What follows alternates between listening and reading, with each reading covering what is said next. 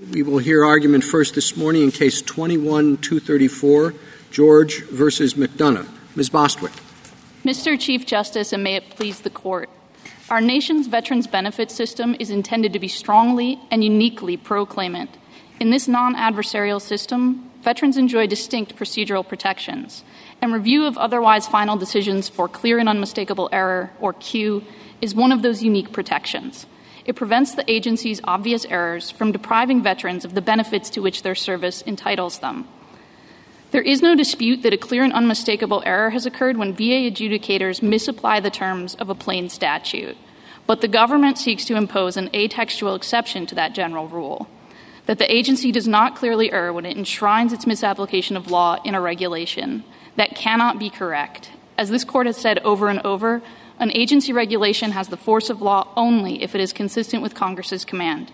And the government cannot deny this feature of our separation of powers, and its attempts to avoid it are unsuccessful. A VA adjudicator is directed to apply not only the agency's regulations, but also Congress's statutes. When the regulation conflicts with the statute, the adjudicator cannot possibly follow both. But this dilemma created by the agency's own unlawful acts does not stop a later tribunal from identifying and remedying the clear legal error that infected the decision. Nor is this legal error a mere change in interpretation.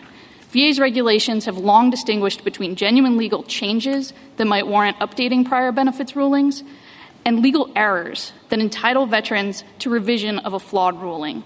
Furthermore, what the agency did here could not even colloquially be called an interpretation. VA's presumption of soundness regulation tracked the statute most of the way and then simply lopped off the end of the sentence, eliminating the second half of VA's two-part obligation. It is not difficult to call that an error, and it is not difficult to say that denying Mr. George's claim based on this plainly invalid regulation was clearly and unmistakably erroneous. I welcome the Court's questions. Before we get to the substance or the merits of that, what is the posture of this case? Is this would you consider this a direct review? No, this is I'm sorry, I'm not sure I'm understanding your question. Is this a direct appeal from the initial decision? This is not a direct appeal, no. This is a claim under the Q statute, Section 7111. So do we then review this in the same way that you would normally review a direct appeal, or is there a different standard? The review for Q is the two different parts of the test, whether there's error and whether it's outcome determinative, are reviewed under different standards. Certainly, whether it has been a legal error, a clear and unmistakable error, is reviewed de novo. Okay, this term clear and unmistakable error, where does that come from? It comes originally from the agency's regulations. It dates back to the 1920s. And in this and other regulations, when VA uses the term clear and unmistakable, what it means is obvious or manifest. So how was it applied when it was simply a regulation and before it was enacted as a statute? It was applied exactly as we suggest, and I think that is most evident in the Look decision that the Veterans Court issued before Congress codified Q into the statute. So it was applied to subsequent rulings that changed the law as opposed to a mistake involving an extant rule, regulation, or law? So it's not a decision that changed the law, right? Wagner didn't change the law. It announced what the law had been at all times, as this Court has explained in cases. So how was Q applied when it was regulatory? The Look, when there's a regulation that violates a statute, is that your question, Your Honor? Yes. Yes, so the Look decision is an example of that. Their VA's regulation imposed a fault requirement that the statute did not. That's the very regulation that this Court held plainly invalid in Brown versus Gardner. And the Look decision, the Veterans Court said, first, there was a clear and unmistakable error by VA applying that unlawful regulation, and also there was a further second clear and unmistakable error because even under a different clause in the regulation, the veteran should have prevailed there. So that's an example, but Look is not the only indication that is how the Q was understood before Congress codified it. The government agrees with us that the Russell decision, the en banc decision from the Veterans Court, is instructive. And what Russell said is that statutory or regulatory provisions extant at the time, if those were incorrectly applied, That's Q. That's exactly what we have here. The statutory provision extant at the time was incorrectly applied. Thank you. You say that Wagner didn't change the law. Correct. Right? But that's not the question. The question is whether there's been a change in the interpretation of the statute. And there surely has, right? So, Your Honor, I don't think that is the question, in part because the change in interpretation language from the agency's regulation was not actually codified by Congress. But more importantly, you have to look at why it wasn't codified. That language appears... I'm sorry, I don't mean to interrupt, but why Certainly. why does it matter whether it was codified by Congress? Because the court doesn't even have to get into it. The statute does not have an exception for changes in interpretation, and what this court is doing is applying the Q statute. And so, if the court is looking at the statutory text, that exception isn't in there. But even if the court wanted to look at how VA had applied that language, what function that language was serving, it's not the one that the government suggests. So I want to first draw the court's attention to the entirety of Section 3.105. That is the VA's regulation that governs Q at the regional office level, although now there is a corresponding provision for the board-level Q that we have here. And you can see the 1997 version of that statute at page 16A of the appendix attached to our opening brief. The regulation as a whole covers many things other than Q. 3.105A is what deals with clear and unmistakable error. 3.105B, for instance, deals with difference of opinion, which is a totally different basis for challenging an agency's decision. There are other provisions about severance or reduction of service connection. So the preamble is not, as the government suggests, taking things that would have been Q and carving them out. It is first of all, saying nothing in 3.105, A or otherwise, applies when you have a change in law or a change in interpretation of law. And more importantly, what it's doing, as we demonstrated this at pages 36 to 40 of our opening brief, and the government doesn't respond, what this has long done is referred to a separate mechanism for changing or revising an otherwise final VA decision, right? And there's long been this distinction between errors on the one hand and changes on the other. The government faults us and says, your view of change in interpretation wouldn't include any errors. That's right. It's not meant to. These are two different things. And so if you look at the original, like the 1920... What sense does that make? Usually you don't exclude things that aren't covered in the first place. So why would anybody have excluded something that, on your view, wasn't an error at all? Certainly, Justice Kagan. If you look at the original regulation, it had all the different mechanisms for challenging an otherwise final agency decision in it. It had Q, it had new and material evidence, it had difference of opinion, it covered when there is discovered to have been fraud in a veteran seeking service connection, and it told you what to do when there's a change in law or VA issue or an interpretation thereof. And what happened was in the 1950s, that change in law, change in interpretation got separated out, put in its own regulation. It's now in 3.114, which tells you what to do when there's been a liberalizing law or a law that cuts against the veteran's favor. And so these are the reason it matters is you have to understand the words change in interpretation in that context and not in the abstract as the government wants to do. Of something? I don't think I mean, nobody writes this provision in such a way to say change in interpretation is excluded from Q if that change in interpretation has, is not an error in the first place.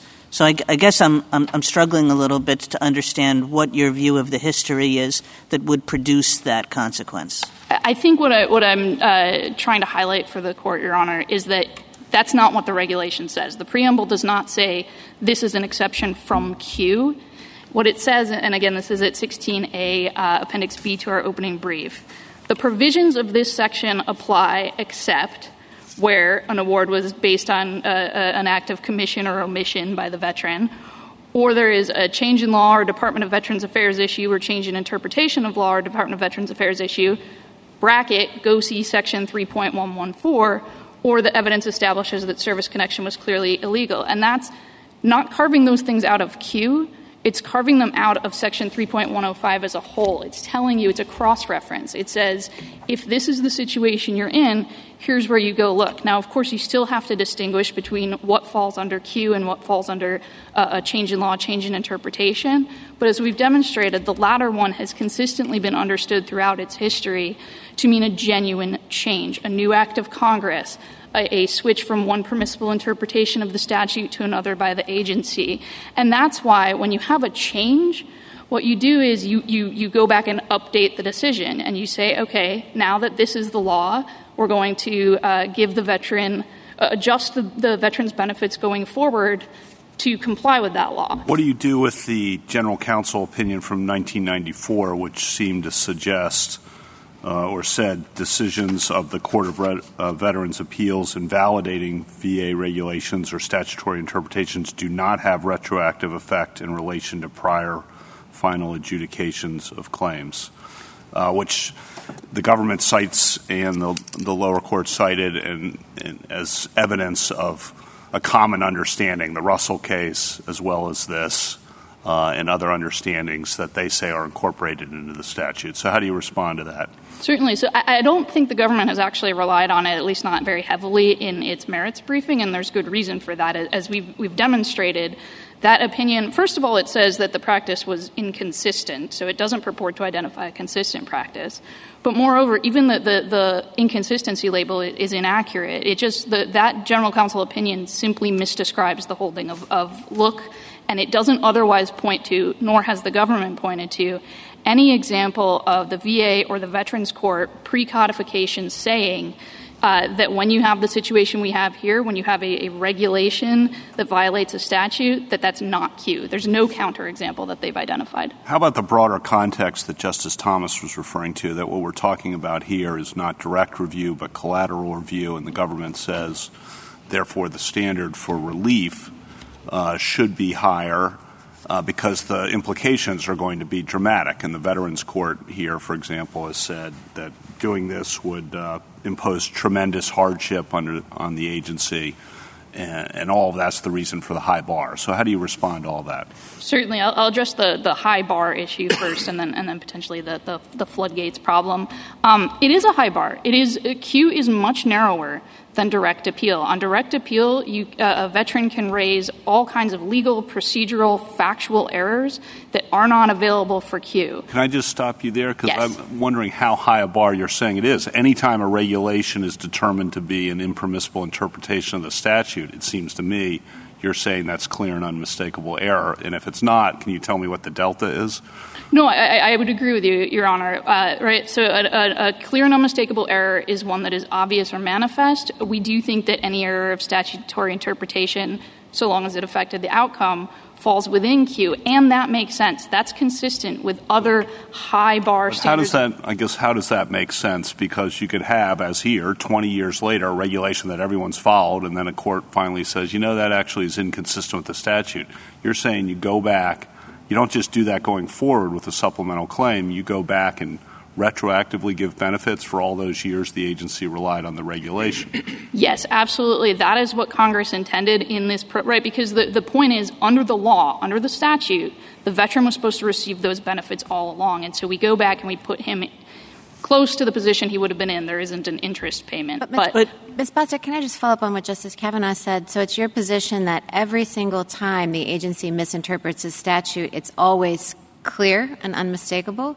So it seems to me like sometimes you have here, and here, as Justice Kavanaugh said, you had 20 years of an interpretation one way, and you had the Federal Circuit pointing out that it made 1111 look illogical and awkward because it didn't really have to do with the presumption of sound condition.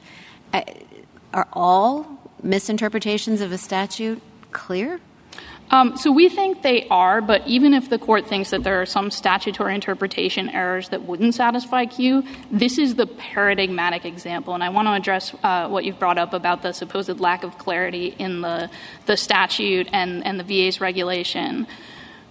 This is laid out most clearly. It's laid out in Wagner itself. It's also laid out at pages 24 to 25 of the MVLSP amicus brief. Before 1961, VA's regulation tracked the statute. It tracked the statute word for word. It included it said that the agency had to have clear and unmistakable evidence demonstrating that the injury or disease existed prior to acceptance and enrollment and was not aggravated by such service. That was Section 3.63 of the Code of Federal Regulations in 1956. Congress then codified the presumption of soundness into the statute in 1958, again using that two-part formulation, existed before acceptance and enrollment and was not aggravated by such service. 3 years later, VA came back in what was supposed to be simply an administrative repromulgation of its rules, no substantive change, no explanation, certainly, for any substantive change that might be in there, and they simply deleted the end of the sentence. This is not an interpretation. This is certainly not a considered interpretation. And when Wagner talks about it being somewhat difficult to parse, it doesn't mean that the language is difficult to parse. What the court in Wagner was saying was, this seems like a strange thing for Congress to have done, for exactly the reason you pointed out, Your Honor, because you're presuming someone was in sound condition, even though you're acknowledging that they entered service with a pre-existing condition. But Wagner also identifies the reason for that, and it was because of this long struggle between the executive and the legislature, where the executive was playing games, was discharging veterans who had no conditions noted on their entry to service, and then saying, "Oh, that was a medical issue." And there's also a long history of the VA telling Congress, "Don't include this aggravation piece of the burden," and Congress saying, "No, we want it in there." This was a very intentional act on the part of Congress, and no explanation for VA's elimination of that. How did it happen? I mean, do I have this correctly? Please correct me if I'm wrong. You have a client. Correct. If your client was sound at the time he enlisted, he's not sound now. Correct. And so you get some money. Correct. So let's see if he was sound when he enlisted. We have a statute. And the statute says he is sound when he enlisted if A or B. And let's look at him. So if he's not going to be sound, he is sound unless he's not sound. Unless A or Unless B. he's not sound. Correct. He's sound unless he's not sound. Correct. Now, he is not sound if A or B. Correct. So we'll look at A. A was, he had noted there, not sound when he signed up. Or that the VA examiner had it noted it. Correct. That's not your client. Correct. So we're not in A. So he's not sound under A. Correct. Oh, so now we look at B. And B says there has to be really good evidence that he was really sick before he was accepted, and the sickness was not aggravated by his being in the service. I think I might have misunderstood your A and B. I think of that's why I said it, because I wanted to get this right in my mind. that if he is not sound when he signed up, no money. Now, No. Well, wait, because sorry. not sound has a special definition. Not sound, there are two situations in which he's not sound. The first says, defects, infirmities, or disorder noted at the time of the examination. Right. He's not sound if it was that. Was it that? No. No. Okay. Now, there's a second way he's not sound. If he really was very sick when he was accepted, but the sickness was aggravated during his service. Correct. So let's see if he fits in B. And the answer is, we're not sure, but maybe we are. But regardless, the reg didn't copy the words "and was not aggravated by service." Correct. Okay. And so how did somebody make that mistake? It's there in the statute. They write a reg, and then they don't put in the words "and was not aggravated by that service." Exactly. Because they're pretending that people were sound at the time they started, but that isn't really true. But we have a pretending. And what it does by pretending is it says if you were sick as a dog at the time you signed up, we're still going to count you as not sick as a dog if your disease was aggravated by service. So we're going to treat the aggravated people just as if they were really and what's important, sick as a dog. I can get it mixed up very easily. I hear you. But you have to explain it so clearly that you produce the reaction when I read it the third time, which is, how did they ever not copy those last 6 words? I really can't say, Justice Breyer. They did not put any sort of explanation in when they changed the regulation in 1961. But I want this. Have I said it correctly? Because if I haven't, you say it. I believe you've said it correctly. But I think, Ms. Westbrook, that's kind of not the issue. I mean, the issue is that there was a regulation that said that. And the question is what effect that regulation had. Mm-hmm. And, there's a statute that says the board is bound in its decision by the regulations. Now, actually, even without that statutory provision, that seems like that's just what the board is supposed to do. Now, here there's a statute that lays it out. You're bound by the regulations. You're bound regardless whether the regulations are right or whether the regulations are wrong. So once you're bound by the regulation, how can it possibly be error, let alone clear and unmistakable error, for the board to do what they're commanded to do? Because the board was also commanded to follow the statute. And we're not suggesting that the board should have violated Section 4004 at the time, now 7104. What we're saying is that the board sitting there with both of those directives, it could not comply with both. And so the question is not was the adjudicator somehow at fault. The question is, can the court now look back and say... Well, why isn't that the issue? I mean, you're trying to make this a lot simpler than it actually is. You have one interpretation of the concept of error. Is it objectively erroneous? The government has another. Was there an adjudicative error? And we have to decide which one is the correct interpretation. How do we decide? So I think you start with the text of the statute. A decision by the board is subject to revision on the grounds of clear and unmistakable error. That doesn't say that the board has to have committed an clear and unmistakable error. I mean, but there are two possible, grant me that there are two possible interpretations. You think it's impossible to interpret the term error to mean adjudicative error? It's impossible to use the term that way?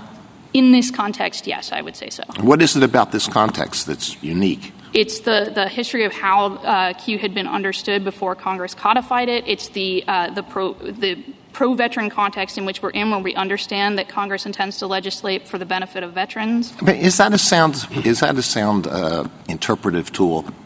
I think it is, but the court doesn't need to reach it because we think. All right. If we put that aside, then I don't know what you have left. We have Russell. We have the decisions that Congress looked to that says that when statutory or regulatory provisions, not and as the government would have it, extant at the time were incorrectly applied, that's Q. We have the Fugo decision that's also cited in the legislative history saying that you judge this Q from the perspective of a later adjudicator looking at it. Could you do this? I mean, this is what I think the problem is. There is a statute, and it says any veteran who served in World War II, it says $1,000 bonus will go to any veteran who served in World War II or in Korea. Okay? The reg says any veteran will get the $1,000 if he served in World War II. They just left out Korea. Yes. I don't know how, but they did. And so someone who served in Korea says, read the statute. It says, Korea, I served in Korea. Don't I get the money? Yes. And that's the issue. And so their point is, well, we had a reg that says World War II. It doesn't say anything about Korea. And they have to follow the reg. And you say... The fact that they had to follow the reg does not absolve the decision of being infected with clear and unmistakable error. And this is a natural way of talking about things. If a jury I'm not sure it is a natural way of talking about things. I mean, suppose this court issues a decision and it's completely wrong and it's later reversed. But in the interim, there are, many lower courts that follow our decision because that's what they're supposed to do. Have they made a clear and unmistakable error? They've made an error. That's what Agostini says, and they've made an error that's correctable on collateral review. And so, remember, there's sort of two questions. Was there error, and what are the consequences? And so something may be an error under our view in many different contexts, but the question then is, okay, what result? Counsel, can I pick up there? Certainly. On the question of remedy or consequences. Yes. Let's just posit for the moment that I agree with you that Federal Circuit read Q too narrowly. It unduly influenced by the regulation. And I apologize, but this is my time. I'll count this against my time. And it unduly read it. It didn't read the statute as it's now written. It read it influenced by the background regulation. And to the point where it said even a judicial opinion doesn't qualify in these circumstances. Let's say we agree with you that, yes, that's a clear and unmistakable error. Wagner was one. All right. Mm-hmm. Do we have to reach the question of remedy? Or could we remand it at that point back for the Federal Circuit to decide what the appropriate remedy would be? The remedy in this case, yeah. Justice Gorsuch? Yeah. Yes. No, we're not asking the court to reach that question. It certainly could, and I'm happy to address it if the court is interested. But we could say we're not sure if it's a clear and unmistakable error, but one thing we're sure about is that the Federal Circuit analyzed the question incorrectly. Certainly. You could say that when you have a regulation that contradicts a plain statute, that can be Q. I think that it would also be natural for the court to go on to say, and that's what we have here. The question whether that was, for example, outcome determinative in Mr. George's case could be addressed on remand. Are you aware of any Supreme Court case, or any case, because I can't think of one, but there must be someone somewhere, where the legal error at issue was there's a statute, and it says you get money, or something good, if A or B. And then the error that was made was the reg writer left out B. I can't think of a case like that, but there may be one, in which case how the Supreme Court would behave would be quite relevant, because usually, there is sort of two sides to the argument, but I don't know of an error that clear that I can think of. I'm not aware of one, Justice Breyer, that fits that exact scenario, but... The other side might be. But certainly... it is clear in this court's cases, going back to Manhattan General Equipment, to Dixon, that when the agency's regulation contradicts the statute, that clearly it is a legal nullity. Counsel, can we go back to your point that this statute is not about adjudicator error. It's about error in the decision, and that's the language of the statute. Yes. An error in a decision, not who was at fault for it, correct? Correct, Your Honor. All right. Am I correct that the regulations say that if there is a material new fact that wasn't before the adjudicator, that could be grounds for a Q? No, Your Honor. That is a separate type of revision. Right. It's a separate type of claim. That's not clear and unmistakable error precisely because the board didn't have those facts before. But that can reopen a decision. It can reopen a decision. You get prospective So benefits. if a new material fact can reopen a decision, what you're saying is a new, not interpretation of the statute, but a new a decision that a statute says what it says is no different than a new material fact, correct? It's different in the consequences. When you have a new material fact, you bring a supplemental claim. That's not available when you have what we have here. Mr. George can't file a supplemental claim and say, now, there's this. Let's go back to the question of clarity. Your position is very easy at Chevron Step 2. If there's a change in interpretation or a new law, then you agree there's no Q, correct? A change from one legitimate interpretation to another? Yes. Or permissible interpretation. Let's not use the word permissible. I'm sorry. Permissible. Okay. But even in Step 1 Chevron, there are some clear and unmistakable errors. I'm using the language here of the statute, okay? But I do think that there are some Step 1 situations where it's not so clear and unmistakable, meaning in one case this court decided not so long ago, SAS Institute, I was a dissenter. On step one, the court said one interpretation, and forced dissenters said another. So what do we do with that? This goes back to what Justice Gorsuch raised, which is I can genuinely see some situations where the error is not clear and unmistakable, even under step one. So I would say the relevant time period is after that decision issues. Certainly, notwithstanding the reasonableness of your view of how the case should have been decided, once it was decided, if a lower court said, I don't like that, I'm going to follow the dissent instead, that would be a clear and unmistakable error, and that's what we have here. But moreover, even if some of those errors you think would not be sufficiently clear or unmistakable, that's not the case that's before the court. We don't have any disagreement. We have the agency, the government, confessing error and saying, please invalidate our regulation. It's wrong. So this goes back to Justice Gorsuch's point, which is if we say some situations can be clear and unmistakable, you decide why this wasn't, or tell us why it wasn't. That would be enough for you? That would certainly be a helpful decision. We are asking the court to go further, but no, that would be favorable. Thank you. Thank you, counsel. Justice Thomas, anything further? Justice Breyer? I have. Justice Kavanaugh? Yeah, I have a couple. Back to the structure of how this works out, the government relies on the regulatory text before 1997 and says that was incorporated into the statutory text, and say the long standing regulatory text to describe the scope of clear and unmistakable error review by reference to the legal understandings that existed when the prior decision was rendered. And I assume your response to that is the regulatory text is not lifted word for word into the statutory text, or am I misunderstanding? That's part one of my answer, is that it wasn't lifted into the statutory text. Part two of my answer is even if it had been, it did not function as an exclusion of things that otherwise would have been Q and say these are no longer Q. It instead pointed to a different remedy. Okay, and on the Office of General Counsel opinion, we covered that, but you just think that's wrong? The 1994 one? Yes, correct. Okay. And also that Congress did not demonstrate any awareness of it. Okay, on the Congress awareness point, is there evidence anywhere that Congress thought any clear and unmistakable errors would trigger retroactive award of benefits back to the original time?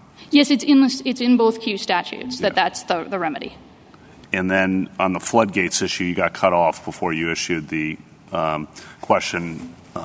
You answered the question about the Veterans Court saying this would impose a pretty substantial strain on a system that is already extraordinarily strained. Your response to that? Yes, another two-part answer, Justice Kavanaugh. First of all, veterans can already attempt at least to bring some form of new claim, in theory a claim under 3.114 if that's what the agency thinks it should be, although there's no clear mechanism for doing so, but a veteran can still attempt to file a claim regardless. And so we don't think there's going to be a sudden flood of claims to the agency. But regardless, these are benefits that Congress wanted these people to have all the time, like from the outset. Right? These are payments that Congress accounted for and said, this is what we want these veterans to have.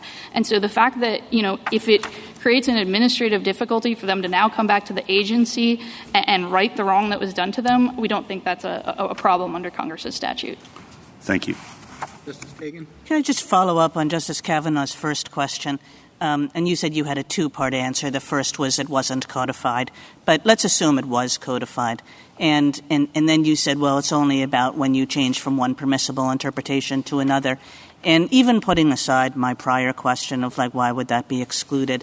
But, just the language, the understanding, a change in interpretation, doesn't that encompass both kinds of changes? In other words, there's a there's a change about, from a non-error to a non-error. There's also a change from something that turns out to be an error to a non-error. It's still a change. And if you assume that standard is what was basically understood when they codified this language, why wouldn't this count? It's not a change. It may be a change in the abstract, but that's not the relevant question, right? You have to look at it in context. So it talks about changes in law or changes in interpretation thereof, both of those things together.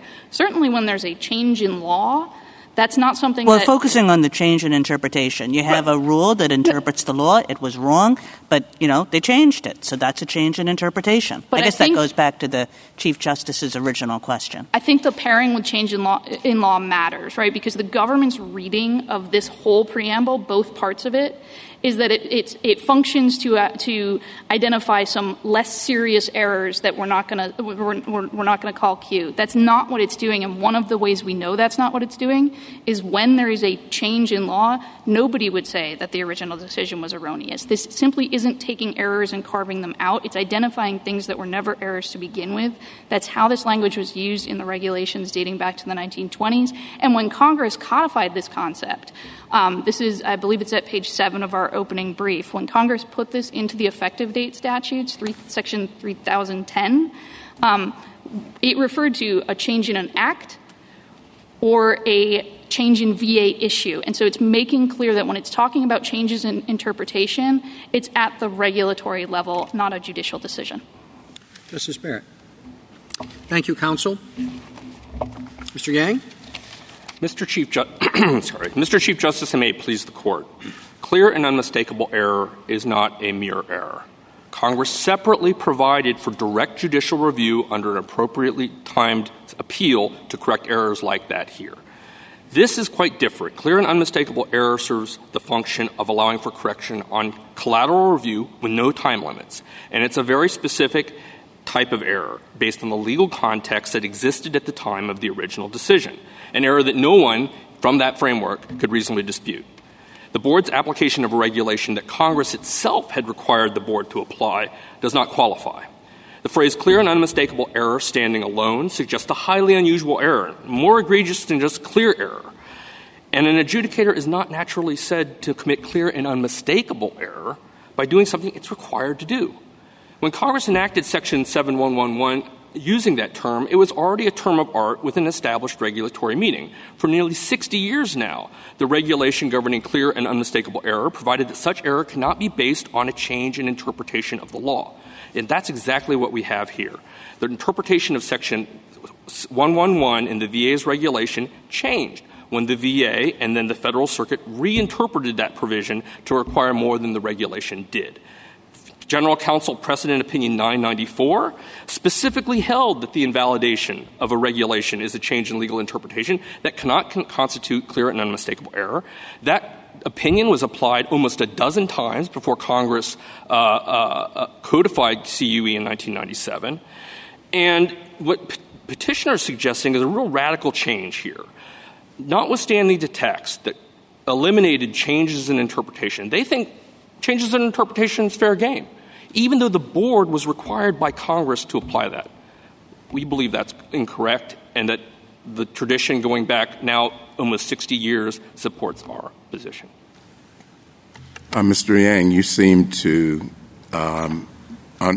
suggest or argue that Congress codified the prior understanding of the CUE, the regulatory understanding, and there seemed to be some disagreement between you and counsel on the other side about that. But how can we be sure that Congress codified your understanding, whatever that is, of CUE?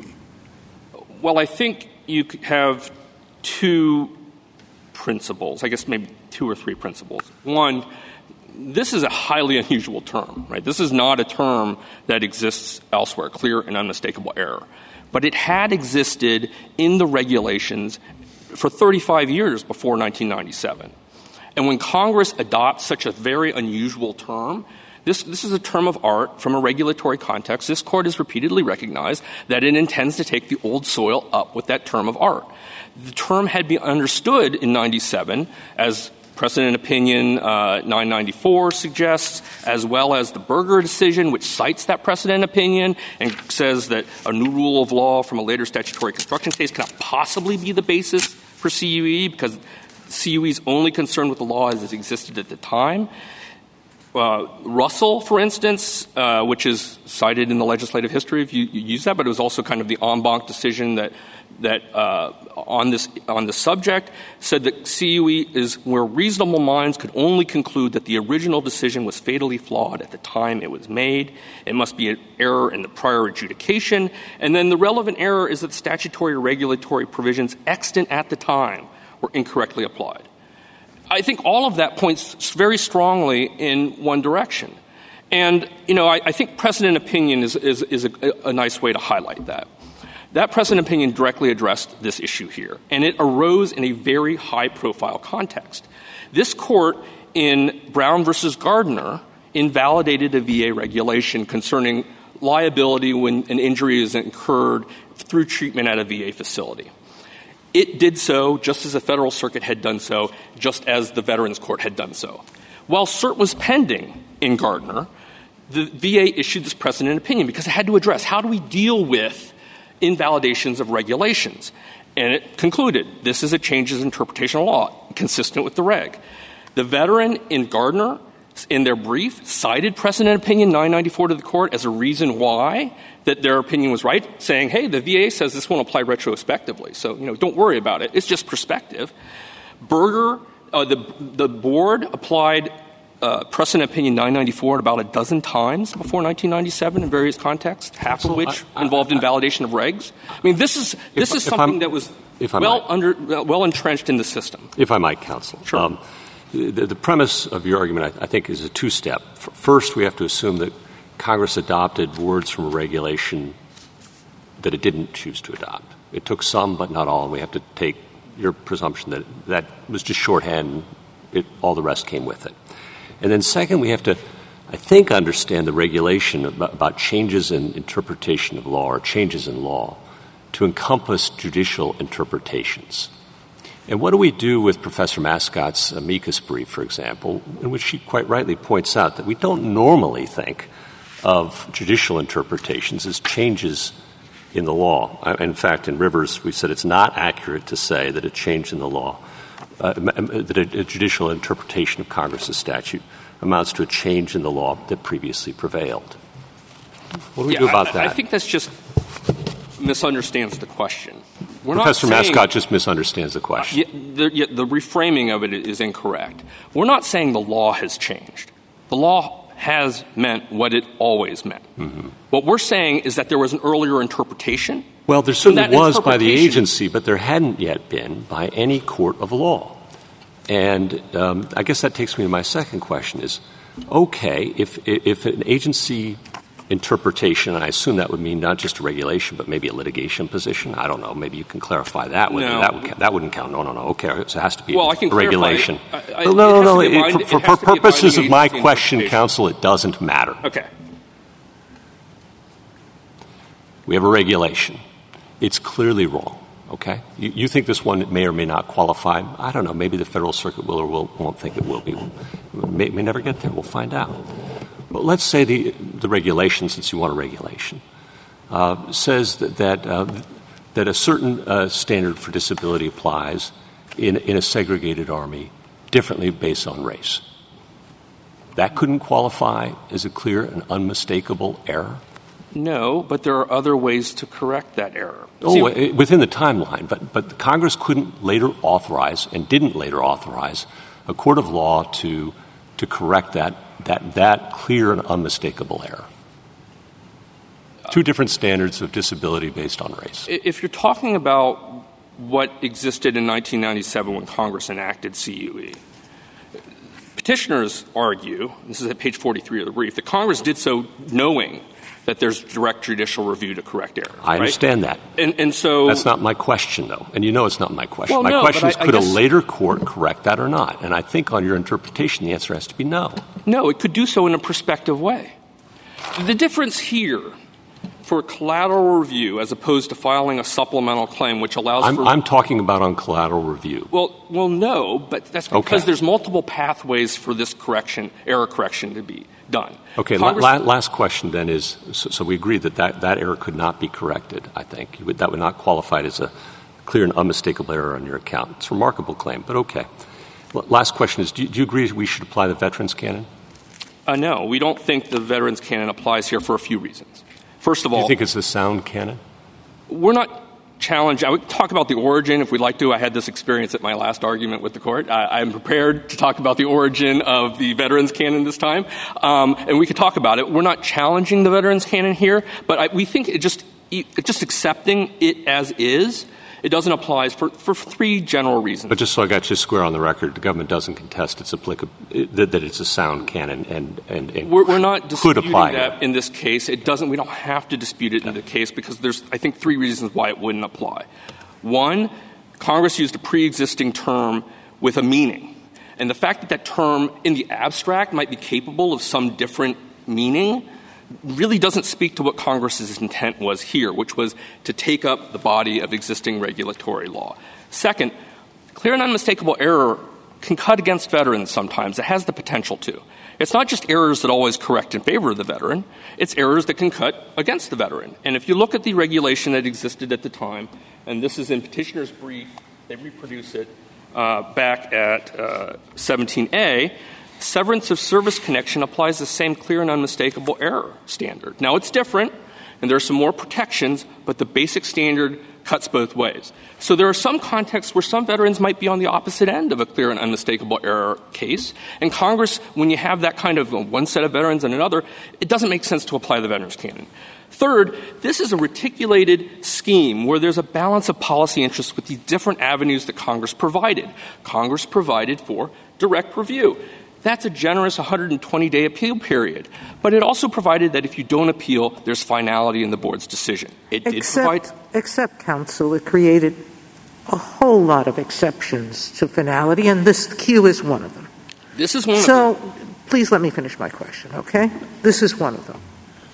We know that Congress writes statutes giving exemptions that it doesn't give in other areas because it does favor veterans. And whether you believe the veterans canon applies or not, the one thing one can say is you read it the way Congress wrote it. And if it wrote it in favor of veterans, you don't look for reasons to exempt veterans from the coverage it gives. So going back to Justice Thomas's question, I've read all the cases that you've given me, whether it's Berger, Wagner, Love. I do know that Love is a little bit unclear, but it favors petitioner's side more than it favors yours. The Veterans Court there said there were two Qs. It ended up deciding that the second Q was more the ground for its decision, but it read it contrary to what you're saying it said. None of those other cases you've cited dealt with a situation identical to this one. They dealt with situations in which there were changes in law or changes in permissible regulatory interpretations. The only thing that favors you is what Justice Kavanaugh pointed to, which was that the Council's decision. But there is no evidence that Congress knew that when it adopted this Q standard, and that Veterans Council's decision admits that there are some disputes about what this means. And so I don't take it as much. It's telling us what it thinks it means, but I'm not sure that tells me what Congress thought it meant because it never referenced it. Having said all of that, I don't understand how you can claim that clear and unmistakable error in the decision made, in the statute, in the interpretation of the statute, even if it was compelled by the regulation at the time. It's disjunctive. Error in the statute or error in the regulation. This is an error in applying the statute. So why isn't that clear and unmistakable? Or potentially clear and unmistakable? Well, there's a lot baked into that question. Let me just try tackling some parts of it. I think you were referring to Look, which had, you think may favor the other side. Look, remember, was a 1992 decision. It was specifically addressed in Precedent Opinion 994. It's never been cited ever in 30 years by a court for its clear and unmistakable error analysis that you think might favor the other side, and that's because it just wasn't presented. We think that the precedent opinion, which was cited in Berger, it's basically followed the same type of principle about new interpretations of law by courts don't count. That was what existed. It existed in Veterans Court board decisions explicitly following the precedent opinion. And there's no indication that Congress was aware of any cases except for Russell and Fugo. It didn't cite all these Veterans Court opinions. The precedent opinion is not only did it exist, its holding is published in the Federal Register. It's at 59 Federal Register 27309 expressing that holding. There's no reason to think that Congress, given the high-profile context in which precedent opinion 994 arose, including a case in this court, the one to invalidate a VA regulation, I believe for the first time on judicial review, that Congress would have thought that there was anything but that this would apply. Specifically, there's no reason to think it would have thought, look, was a better case than... Well, I don't see how they got this. Look, I'm thinking, maybe I'm the only one thinking if it's you only have to address this quickly. But you make two assumptions. Assumption one, the words are clear, unmistakable. It doesn't say evil. It doesn't say the worst error ever made. It doesn't say confusing. It says clear, unmistakable. Okay? Assume a second thing. And the second thing is what I say to groups, which if you're lucky if you haven't heard it, but I say I'm not one that pays a lot of attention to the words. I do pay attention to them more than you think. And if it says carrot, you cannot say that means a rabbit. A carrot does not mean a rabbit, and you have to follow the statute. Okay, now that's background. Now, why can't I write this opinion? It says clear, unmistakable. Everybody wants this court to define what's clear and unmistakable. I don't want to define it. I'll just tell you this. This is the most clear and unmistakable error I've seen in 40 years. I can't think of another one. Now, what is it like? I've already given you two examples. It's like a statute that says you get $1,000, veteran, if you served in the Philippines in World War II or Korea, and they leave out Korea. Or to put it in these terms, it says you count as sound. I'm not saying you are sound, but you count as sound unless A or B. A happens to be that they noted you weren't sound, and they didn't do that here, so let's look at B. And B says you weren't sound, you were sick at the time, but the government has to absolutely prove that the service didn't aggravate it. Boy, that sounds like the Korea part because they left that out, just like they left out Korea. And so why I say this is clear, unmistakable, is the person, whoever did this, just didn't write that into the reg. Very simple. He had no reason for not writing it into the reg. Even the government, with its tremendous resources in the SG department, has not been able to find a reason why they would have left that out. It was an accident. But it's sure clear, and it's sure unmistakable. Now, what's wrong with that opinion? I've got four things to discuss. You've talked about the standard, and then you've talked about the specific talk about it as you wish and as briefly as you wish. I don't mind. The application here, I think we addressed in our brief, and I'll basically leave it there. But I don't think this is at all a clear resolution of the question. There are two statutes that have involved aggravation. This statute itself was internally self-contradictory. You don't look to whether you were in sound condition at the time of entry, by whether, assuming that you weren't, there was aggravation after. So there's a second statute involving aggravation. They construed the two at the same time. We now conclude that the better interpretation is the one that we currently have, but I don't think that it's any way or clear, because oftentimes when you find statutes that don't make any sense, you need to look more broadly. Could just assume, with Justice Breyer, and just assume that the regulation was clearly and unmistakably wrong. The regulation was clearly and unmistakably wrong. Now the question is the decision based on that regulation clearly and unmistakably wrong? And just the premise of Justice Breyer's question is that once you answer the first, you answer the second as well. I think the premise of your argument is that there's a leap from the first to the second. But you have to justify that leap. So how would you justify it? I think we look at the text, 7111A. We look at the way that it had been interpreted in Russell, which focuses on the adjudicatory error. And so let me start with that. 7111 talks about a decision by the board is subject to revision for clear and unmistakable error. It's the decision that's the focus. The next sentence says if there's such an error. Exactly. It's an adjudicatory.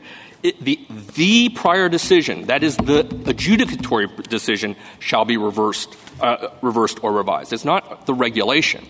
That's a separate thing done by a separate entity.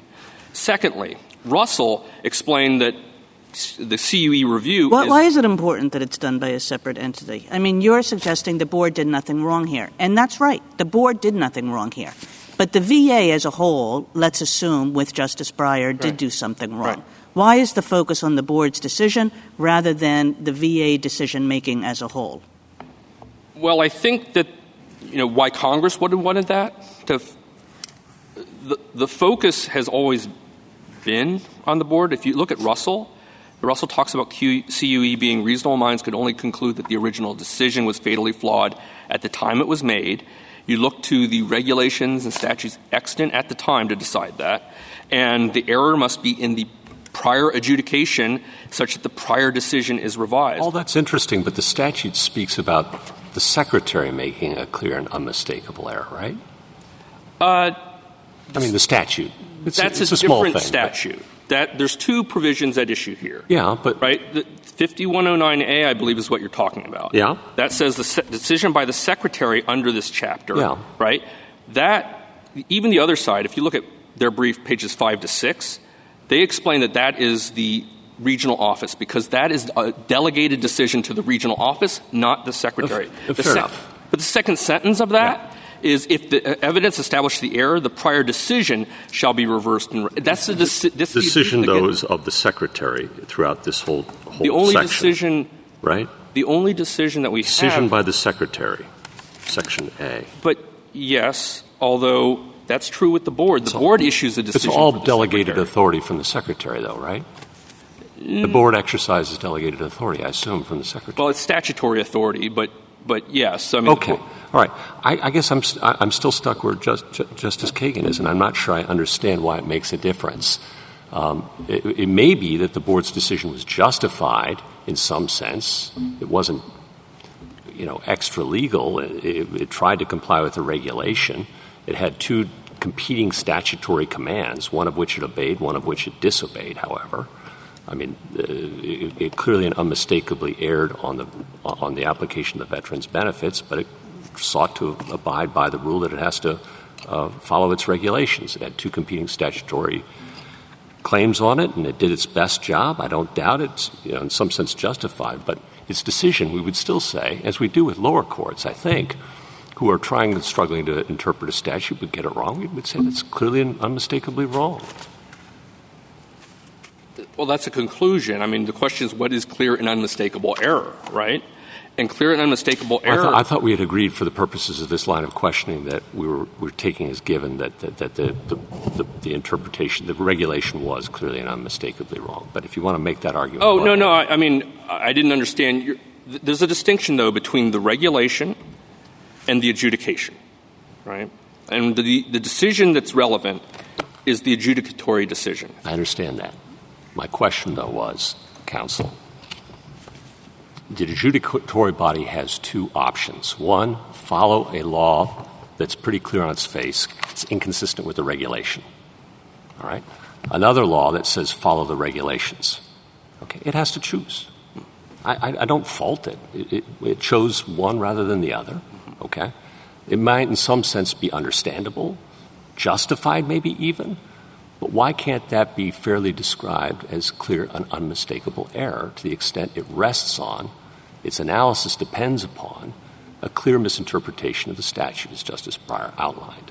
We would, for example, say with respect to lower courts, if this came through the judicial system, say we know our friends on the Tenth Circuit were trying their best. We know they did their absolute level best, but we interpret the statute to plainly mean something very different. Their error was clear and unmistakable. I don't think that would be a natural way to say it. You would say that there was error, Well, we say all the time at what was sometimes called Chevron Step 1 that the plain language of the statute forbids the lower court's opinion. Right, but clearly and unmistakably, I'm sure I can find those words. Justice Gorsuch, I think, talking about Chevron Step 1, let me give you an example. The court has recently decided a case called Babcock. It involved dual-status military technicians. You were the lone dissenter on the statutory construction case. I must have been wrong.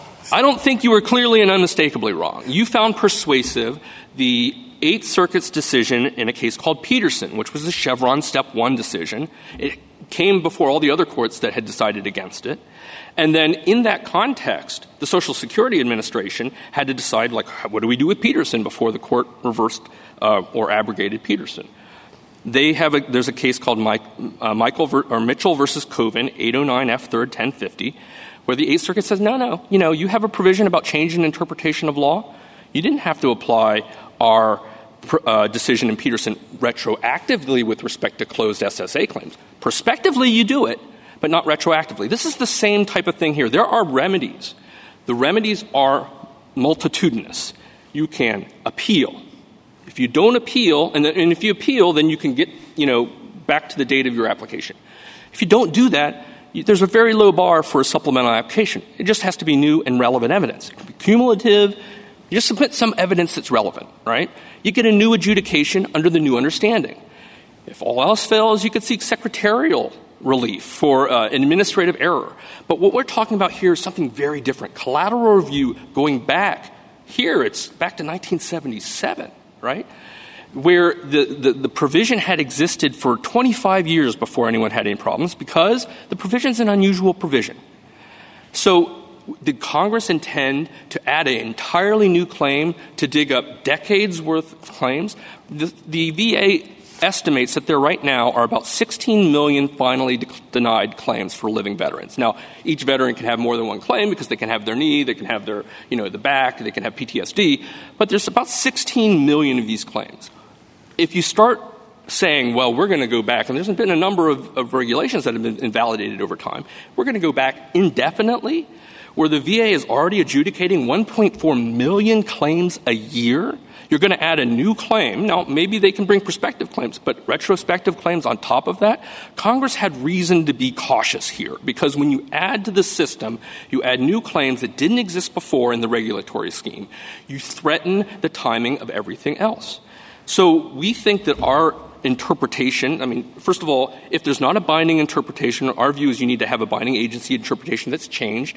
Board decisions aren't anything. They're not precedent. They don't decide, they're not binding. We can't appeal them. But if you have a regulation that the Congress required the board to apply in its adjudication, so the decision of the board is the same decision that we're talking about on review. The decision of a board is bound by the regulation. In that context, it may well be error. You can correct it on direct review. We don't think it's clear and unmistakable error on collateral review with an unlimited timeline. On your argument about what Congress thought as opposed to the structure, and I understand your structural argument about collateral review, and that's different, and this language is transplanted. Just want to make sure, I think I asked this question imprecisely to Ms. Boswick, but was there any congressional suggestion that this situation, in other words, a reg that had been in existence before is later declared invalid, would itself be the trigger for retroactive benefits? Are you aware of anything one way or the other? Neither way. We simply are inferring from the state of play that existed in November 97 when Congress enacted the statute. And don't you think that's odd? We can't figure that out now, but wouldn't this have been a big issue? Boy, this is going to be a big hit for the reasons you say. Seems like it would have been. We can't point to something, and Congress often is very terse, and some members of the court don't even look to legislative history. But, what I can say is the context in which this issue arose in Opinion 994 was a significant one. It was while cert was pending in Brown versus Gardner, which is the first court decision of this court, I believe, on direct review to invalidate a reg of the VA as inconsistent with the statute. Ms. Boswick said you didn't really play that up so much in your brief. Well, we didn't. We cited it as being followed by Berger, and we made certainly the Court of Appeals relied on it, and we relied on it earlier we had to make some judgments about what to argue, what to fit in the brief, and things have evolved. So I guess you're saying, just to summarize what you're saying, I think, is if Congress had wanted the retroactive benefits for this kind of situation, we would expect some indication somewhere, or is that a wrong? No, I don't know. I'm not sure that you need a clear statement. I think what the presumption is when Congress takes this novel term, clear and unmistakable error, that doesn't exist elsewhere and exists in the very context that Congress is codifying it, that it is presumed to take the old soil with it. And it doesn't require that Congress says, oh, yeah, we like this bit of grass and we like this bit of soil. You just take the whole thing writ large. Well, Ms. Boswick says the old soil's, not all in your favor. I guess. Well, and therefore, you go back to trying to parse the terms rather than just taking the phrase as a whole and picking up what comes with it. I think the only thing that they have for that is the Look decision, which right. Justice Sotomayor was discussing earlier. So you say general counsel opinion, Russell. In general, both of general counsel decision was after Look. Yeah. Right? Look has never been cited ever since it was issued 30 years ago for its clear and unmistakable error principle. If you thought that there was some tension between the precedent opinion and Look, someone would have brought it up, right? But Look never had the occasion to decide if it would be clear and unmistakable error if the agency was bound by a regulation that it applied faithfully, because in that case, the agency didn't apply the regulation properly, and the court said, well, the board is not free to ignore the regulations, and therefore the error existed under the correct application of the law as it previously existed at the time. Look just doesn't resolve, I think, the answer for petitioners. And when you look more broadly, you look at 994, you look at the board decisions following 994, I think Congress can be assumed to have brought that soil up with the term. Thank you, Mr. Yang. Justice Thomas, anything further? Justice Breyer?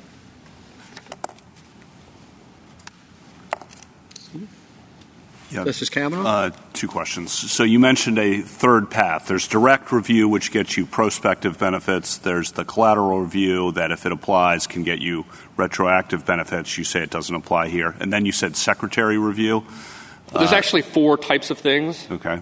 Direct appeal gets you benefits all the way to the beginning. I meant the supplemental right. claim. Supplemental claim, yeah. Right, which is very low bar of just new relevant evidence. Right, that gets That's you prospective. Sometimes it's retrospective up to a year if there's a new law. Okay. But not, it's limited in its retrospectivity. My question is really about the secretary review. Is that a real thing? It doesn't come up a lot. Okay. It's left in the secretary's discretion. So the secretary could simply decide not to act on the request. And then on the hardship question, it's tough for us to figure out this, and this happened yesterday too. How much of a hardship will this really be in the Veterans Administration, veterans system? So, to the extent you can document this in 30 seconds to 60 seconds, I would appreciate hearing what you think would happen. Well, it's hard for us to document it too, but I'll give you a few hints what we think the issues might be. There's no time limit on this. If the veteran or survivors are alive, it goes back indefinitely. You're looking also to past now decisions. Remember, this was a 2003-2004 that was only raised in 2014. Past decisions that invalidate regs. We haven't done a comprehensive search, but we've identified about 14 or 16 decisions that invalidate regs in various contexts. That can have a cascading effect when we're talking about 16 million finally adjudicated denied claims. We don't know what subset that is, but it could be substantial. And you're looking prospectively, right? You're looking prospectively at what might happen in the future with respect to future decisions and future regs. And our point is that Congress, when it sat and it looked at this in 1997, it already had before it direct review, right? You would expect, if there are errors like this, that like a systemic error, someone's going to bring it up on review. Congress provided for that. And if you forfeit your rights, Congress provided for finality in VA board decisions, with a very narrow exception that piggybacked on top of a very narrow application of the exception through the regulations. Thank you. Justice Barrett? No. Thank you, counsel. Just one last. Of those 14 cases, counsel, of those 14 regs that were invalidated, how many were on step 1 and how many on step 2? I'm sorry. I don't know, but I will tell you that I don't think that there is much of a distinction here, because the theory that they have for Chevron step 1 is it's ambiguous, therefore you could not reasonably conclude otherwise. But the theory on Chevron step 2 is that the agency did not reasonably construe the ambiguity. So if you lose on step 2, it's also because you've acted unreasonably under their theory. So I don't think there's really any real distinction. Their theory, I think, as my friend suggested, it covers all errors, all interpretive statutory errors, all invalidations of regs, and that is a sea change for a statute that has existed in its present form for almost 60 years. Regulations and then the statute for almost 60 years. Thank you, counsel. Rebuttal, Ms. Bostwick. Thank you, Your Honor. I have a few brief points I'd like to make in rebuttal, but first I would like to correct a handful of mischaracterizations from the government. First, my friend on the other side spoke a great deal about the availability of direct review. Of course, direct review was not available to Mr. George nor to any veteran until 1988. There are many veterans who received clearly erroneous decisions and did not have the ability to challenge those at the time. Second, in speaking about supplemental claims, there was a suggestion that one could bring such a claim with cumulative evidence or with a legal error. Neither of those is correct. It is available only for new and relevant evidence, formerly known as new and material evidence. So I think that's just a mischaracterization of that form of relief. And third, in the Mitchell case that my friend on the other side referred to, the primary holding there was that mandamus was unavailable because reopening in the Social Security context is a discretionary remedy, and of course mandamus is not available to order relief that is not mandatory. The reference in that decision to the change in interpretation language is extremely obscure and sheds no light on what that court was thinking, let alone what Congress thought in 1997, long before that decision issued, when it looked to the Social Security context as an analog. There was a reference to clear and unmistakable error as a highly unusual term. I don't think that's correct. It's a term that's used, as Your Honors might have noticed, in multiple contexts in veterans' regulations. For example, in the other regulation that's at issue in this case that talks about clear and unmistakable evidence. And VA, in that clear and unmistakable evidence regulation in 1956, this is section 3.63D, had an explicit definition. Clear and unmistakable means obvious or manifest. That's exactly what we argue it means in the clear and unmistakable error context as well, an obvious or manifest error that's consistent with all of the precodification case law, including Russell, which talked about errors of statutory or regulatory application. But it's also consistent with how this standard is understood in other contexts and other demanding standards. For example, the clear error standard. When you have an error of statutory interpretation, that is a clear error. That suffices. Likewise, in the mandamus context, the first prong of the mandamus test is that a petitioner must have a clear and indisputable right to the writ. And an error of statutory interpretation counts. Among other places, you can see that in this Court's decision in T.C. Heartland. Likewise, abusive discretion review, violating a statute, is an error of law that counts as an abuse of discretion, and law of the case also uses the clearly erroneous formulation and includes statutory error, as we see in the Christensen case. So even though this does have an established meaning in the veterans' context, it's a meaning that's consistent with other demanding standards of review.